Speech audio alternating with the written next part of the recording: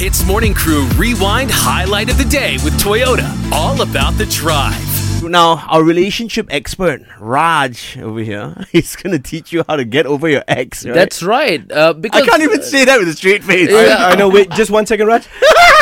Okay, go ahead. Sorry, my brother. as the most professional dater amongst all of y'all here, with only 2 relationships under my belt. Really? Yes, I only 2. I know it sounds kind of sad, right? Someone as handsome as me only in 2 relationships. But Yeah. anyways, I'm very happy with where I am now in life. But okay, guys, see, you're distracting me, okay? I want to teach you all about this new term that Bumble has introduced recently called cobwebbing.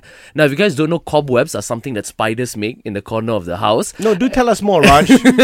And this term basically means that you have to start fresh with someone new by throwing away all the belongings or all the gifts that your ex has given you. You understand or not? Basically, just throw out the past and start afresh. Right. Now, they recommend to do it in a very drastic manner. The people at Bumble, they said you have to really throw away all the letters, all the gifts, any articles of clothing. All of that has to leave so that good energy and new relationships can come into your life. So my question for y'all today, what is the most drastic thing that you have done to get over an ex? Look, I'm sure all of us have stories, but we got to stop it right there for a moment because Arnold has the best story currently right now. Now, you didn't just get rid of physical things, but you untagged her in a bunch of photos. And this was a slightly longish relationship, right? So, 2 years worth of photos. yeah, What? Ian knows this story because we've talked about it before. Yeah. But it helps. It really helps you get over that past relationship, right? Did you Yeah, talk to I her get about it. this?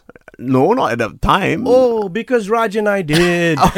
She is on the line right now. And, well, she knows all about this ex untagging her. In fact, I'll ask her to tell Miss X, please explain. Someone untagged you, right? Because I do know someone untagged me from all photos on Facebook after we broke up. Oh, really? Why did the guy do that? I'm not sure, maybe because he was really petty, Arnold. Oh, right. Wow.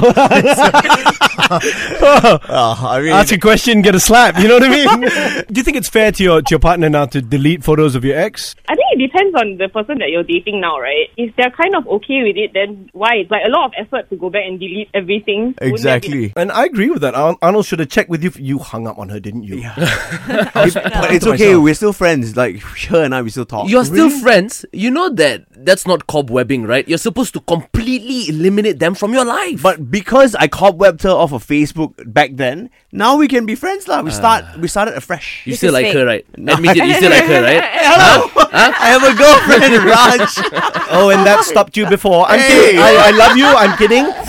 HITZ Morning Crew Rewind Highlight of the Day with Toyota. All about the drive. Powered by Toyota Synergized Mobility.